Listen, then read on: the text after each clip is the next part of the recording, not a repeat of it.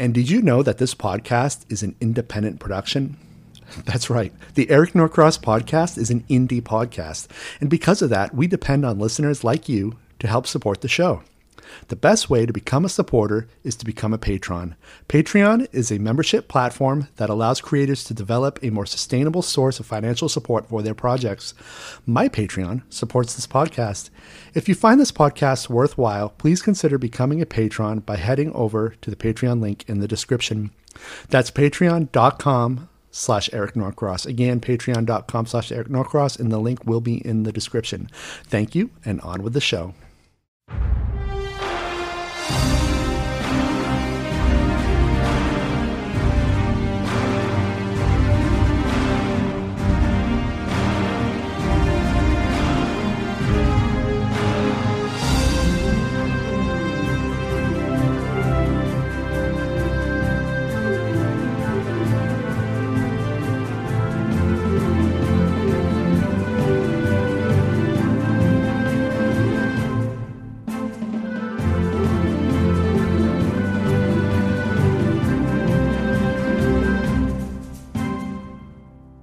I think your story could be beneficial to some of my listeners because it's very entrepreneurial, and it's very, it was played, from what I gauge, you played it very safe.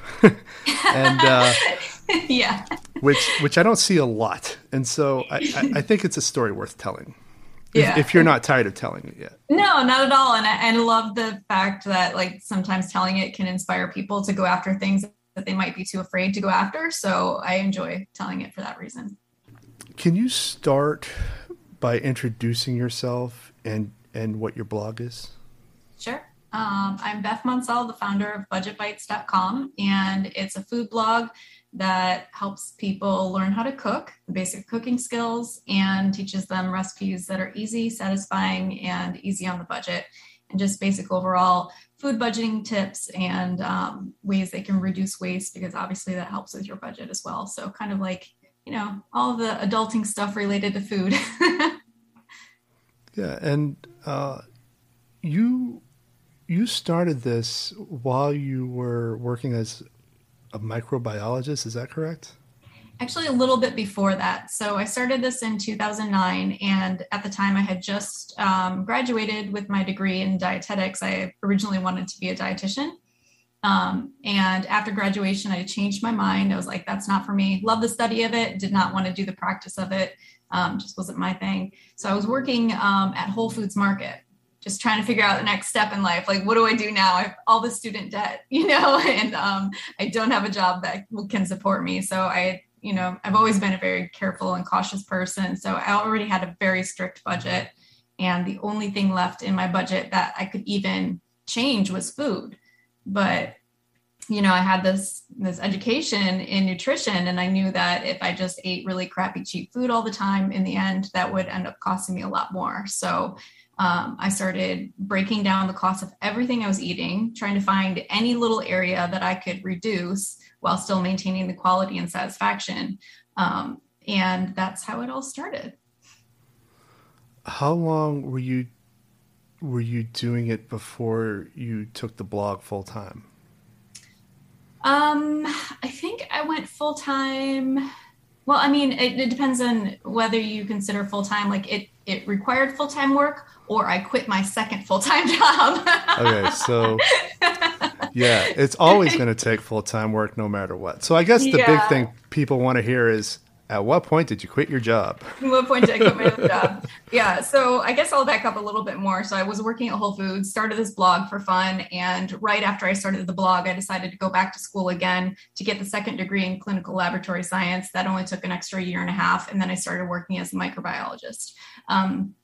And right when I got into that job, I got the book deal for the blog. And so I was like writing the book and doing the blog.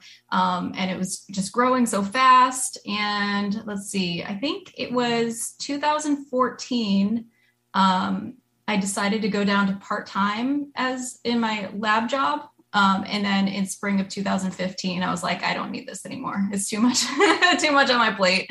And I think the blog is stable enough for me to, really rely on that going forward. Because it's such a new industry too, especially at that time. It was kind of like, you don't know what's going to happen from one day to the next. Is the income stable? Is it not? Even now that it's a little bit more established, there are huge fluctuations throughout the year. January versus July is quite a difference. So, I had to kind of feel it out and see if it was going to work before I threw away this other career that I had just started. Yeah. Well, what did your schedule look like when you were juggling both?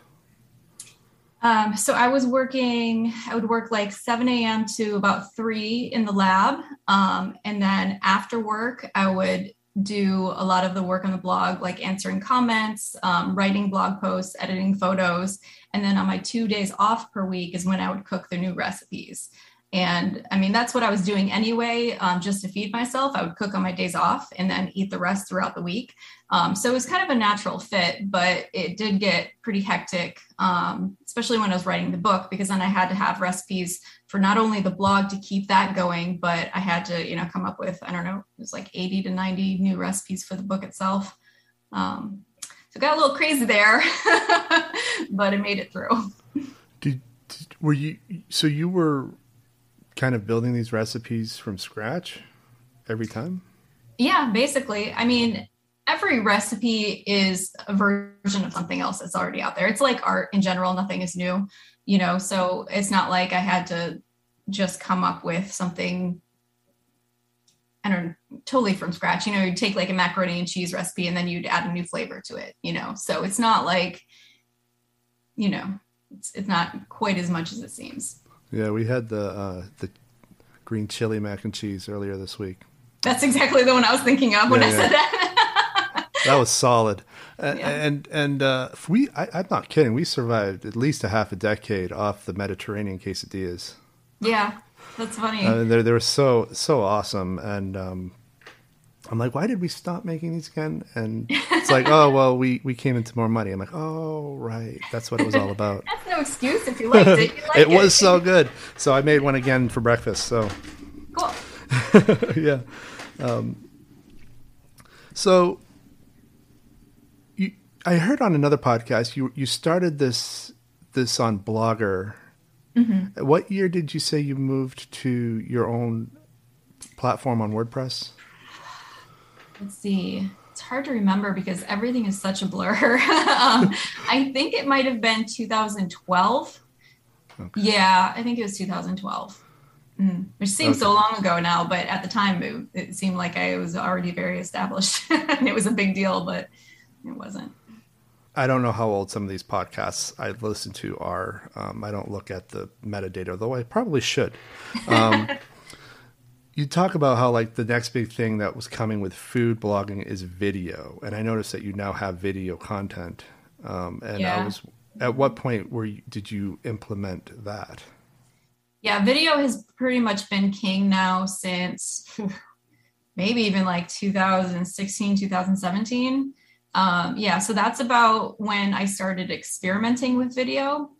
I wasn't very good at actually working that video production into my regular schedule until maybe 2018, because it's a lot of extra work and, it's a whole new skill I had to learn.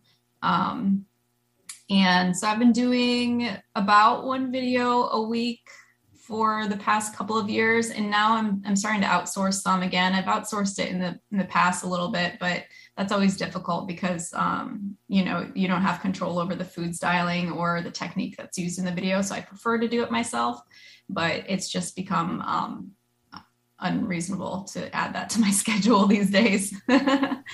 So you prefer to kind of learn a new skill set just so that you can have a little bit more control over what you're putting out there. That's interesting.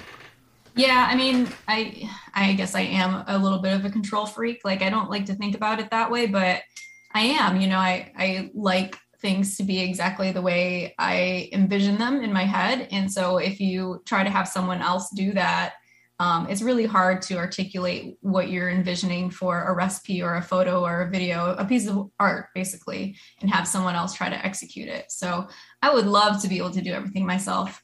I don't know if that's going to be possible ever. But I am building out a kitchen studio right now, so I can have a team come and produce this content with me.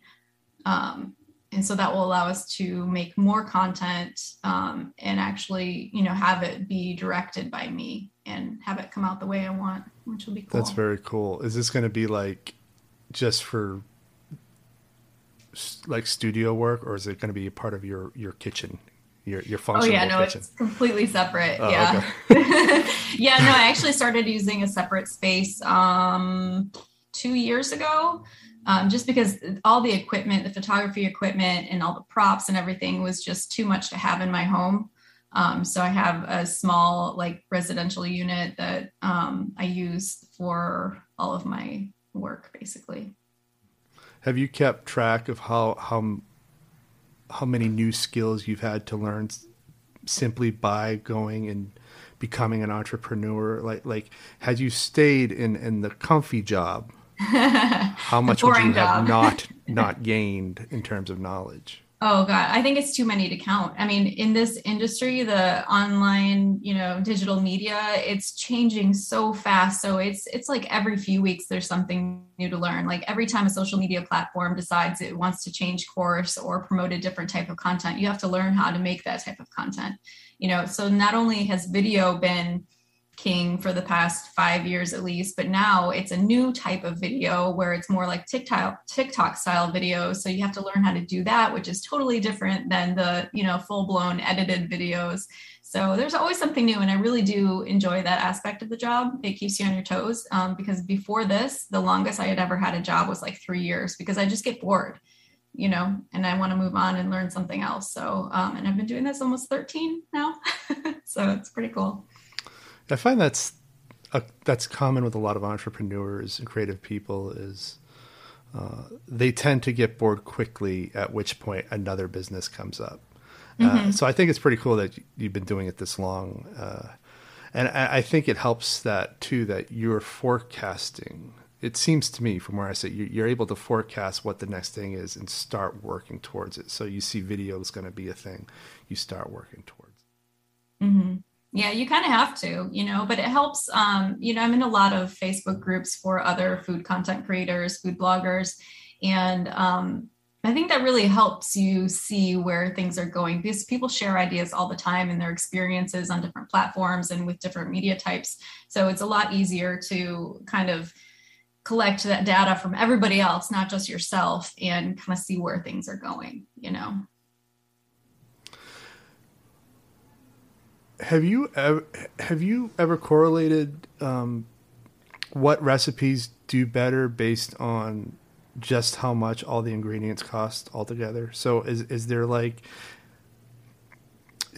a common medium in terms of like what people are looking for, or are they maybe not going through your recipes based on budget at all? I don't know. Yeah, surprisingly, I think most people don't search by the price. It's not very easy to search by price on the website to begin with. So it's probably part of the reason why they're not searching by price. But I think the other reason is because prices are so different everywhere. So the prices that I have on the website are not like this recipe is going to cost you this much. It's more like that's how much it costs me. And you can take a look at the different ingredients in the recipe and see how each one affected the total price. So no matter what the prices are like in your area, you'll know, hey, this is the most expensive ingredient. That's the one that I should cut back on a little bit if I need to reduce the price of the recipe. Yeah, the green chilies were hard to find, but they were nice and cheap. Oh, nice. Yeah. They were in the international section. If anyone wants to do that, I'm going to put a link to all the recipes that we use in the description, which is going to be huge. Cool. Yeah, there were a lot that I was personally making for us. I don't remember when we started making some of these, and so I had forgotten where they came from. And I'm like, whoa, the chili garlic tofu bowls, which basically I make from memory at this point, came from Budget Bites. It's a staple. Cool. So I'm interested a lot in data and how data is used. But One of the interesting things is you seem like you have an active community, Yeah. to a certain extent, and I was wondering what sort of feedback you've gotten that you've used to kind of maybe change the way you operate a little bit, or maybe the way you approach recipes. Mm-hmm. Has there been any feedback that sticks with you? Yeah, and feedback is a huge part of what I do. So I'm unlike a lot of other bloggers who are probably at my size. I still read and answer all the comments on the blog every day and across all the social platforms, because I feel like that's really important for staying connected with the audience and understanding what they need and what they want in content. And it lets me know, like, what techniques are people having trouble with, what could I explain better in a recipe? But yeah, I think it definitely, especially early on, it changed the course of the blog, because in the early days, I was way more about DIY type recipes, like doing things long form, like making my own bread, doing this from scratch, doing that from scratch, even if it took a long time.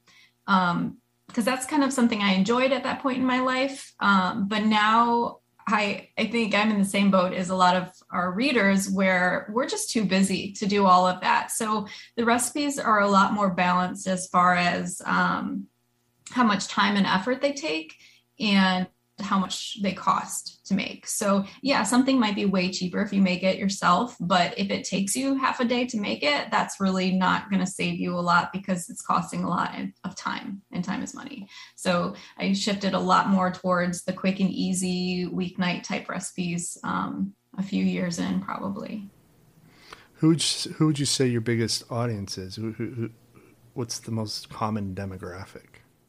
That's so tough, because I feel like I have people all over. Like, I get messages from, everyone from millennials to senior citizens, people all over the world who are like, I love your recipes because I can actually find the ingredients in Japan or wherever I am.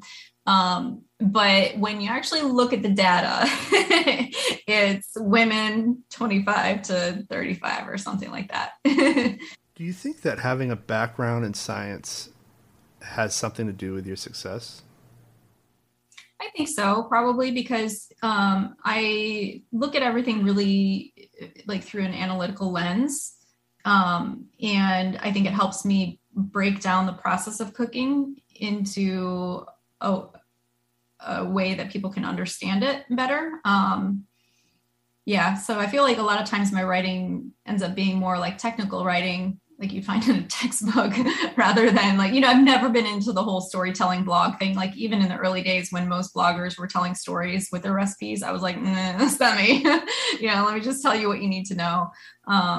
And yeah, I think that people appreciated that. And then it helped people really understand the process of cooking, because you can learn to cook, but if you don't understand why the things are happening in your skillet as they're happening, you're not really understanding. You're just learning, a process, if that makes sense.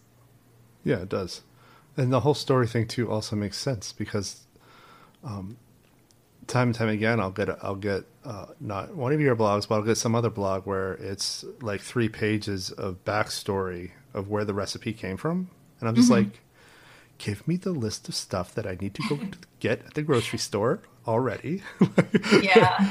I don't blame them for doing that, because it's like, it's their personal blog, like, I feel like people complain a lot about people doing that, but it's like, that's like reading someone's diary and then complaining that you read their diary. Like, if that's not the type of content you want, don't go to their website. Don't complain to them that they're telling their story on their website. But yeah, no, that's never been my style. Also because I'm a really private person and I don't feel like sharing my life with the general public. Not interested. What does your work schedule look like now? Like, what does a full-time blogger, how does that take up your time on a weekly basis? Well, it takes up all of my time. I guess I could say that. I work 7 days a week. And it varies a lot from day to day, because as a blogger, you wear a lot of different hats. So you're creating content, you're running a business, you're managing a website, and a lot of us try to outsource as much as you can, but you still have to have a basic understanding of all those different areas, and be able to monitor them to make sure things are being taken care of. So these days I will spend maybe 2 to 3 days in the kitchen where I'm testing recipes and photographing, things like that. And then part of that day, I will also be taking care of things like answering comments, maybe writing the blog posts, editing the photographs, making sure all the other content that we have scheduled for like social media or things like that are going out on time. So I do have some other people on the team right now. I have Kelly, who takes care of our community. So we have a private Facebook group for our meal plan customers. And then she does all the customer service inbox things. And then she helps me out with like basically any other task that I don't have time for. And then we just onboarded a new social media manager who takes care of scheduling all of our social media content across all the platforms, because that alone is a full-time job. And once we get the studio open, she'll be helping create some of the content for social media too, like reels and stories and things like that. But yeah, it's a lot. I mean, it's all over the place.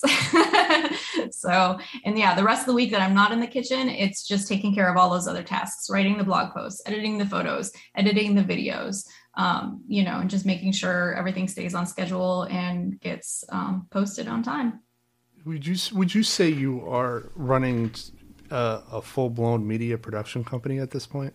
Yeah, that's what I tell people now when they say, what do you do for a living? Like, I don't like saying food blogger. I never have, because it just sounds like an online diary. And it is so much more than that. We create digital media of all kinds, and we create it not only for our platform, but for other platforms as well. We create it for brands. So it's a digital media company for sure. When you were initially leaving your safe job to do this, what was some of the feedback you got from some of your colleagues and family? They all thought it was cool and were very supportive.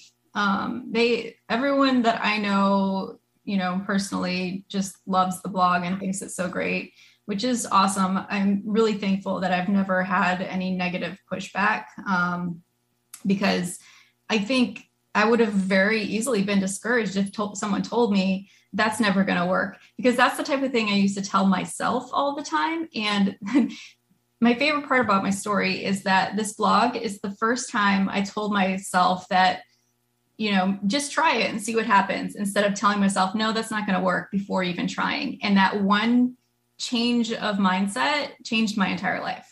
So I really encourage people to don't tell yourself no before you even try, always at least give something a try. Yeah, I would agree with that. I always like to ask about family and friends' responses to these sorts of things, because it's really important for the people around someone to support what they want to do.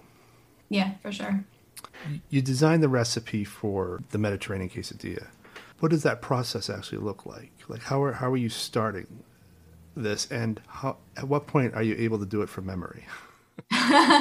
Yeah, well, it really is like a creative muscle that grows the more you do it. And it gets easier as time goes on, for sure. So I remember early on, at some point, some magazine, I don't remember which one it was now, maybe like Cooking Light or something. They wanted me to come up with like 10 to 20 recipe ideas in a week to feature in their magazine. And at first I was like, oh, that's impossible. And then I just sat down with paper and pen and I started, writing things out. And after just doing that one exercise, creating recipes for the blog after that was like a breeze. It was just like, it's something you learn to do. So the process for me starts usually with the type of recipe. Like for this one, it would be like quesadilla. I know I love quesadillas. They're always good. And you can put anything into them, kind of like pizza. You can put anything on a pizza. So at that point, you already know what makes up a basic quesadilla. You've got a tortilla, you've got cheese. What else can you put in there with it? So you start thinking of other flavor combinations that you like in other foods. And then you're like,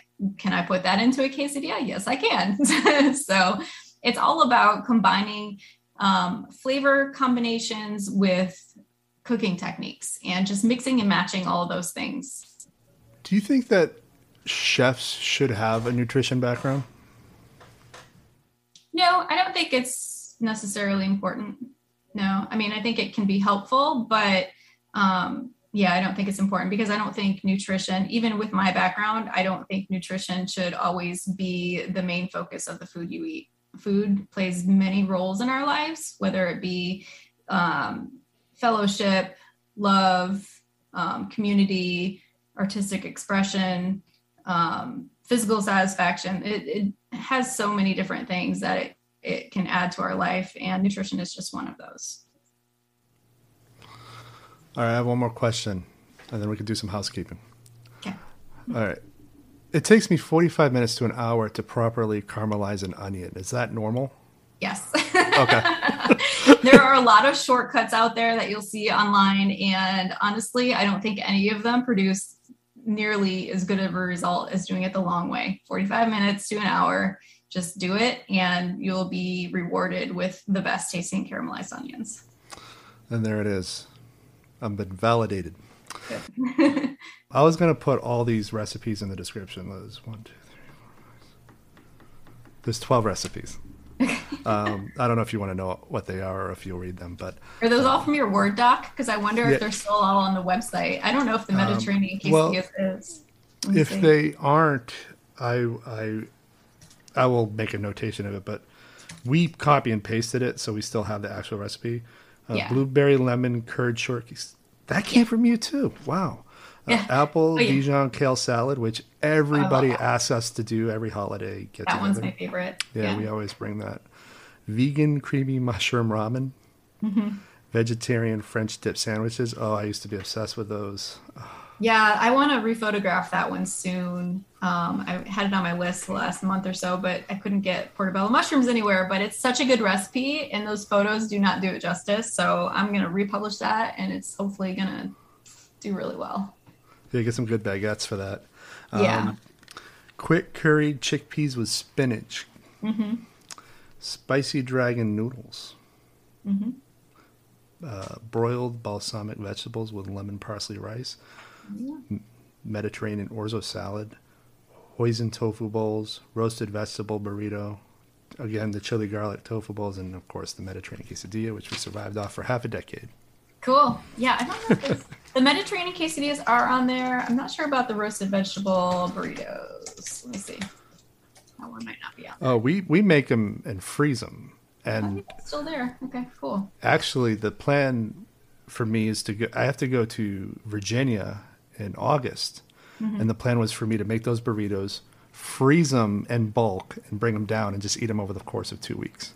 Oh, cool. Good idea. Solving a production problem. Yeah, there you go. Thanks. All right. Bye. All right. Nice to meet you. Likewise.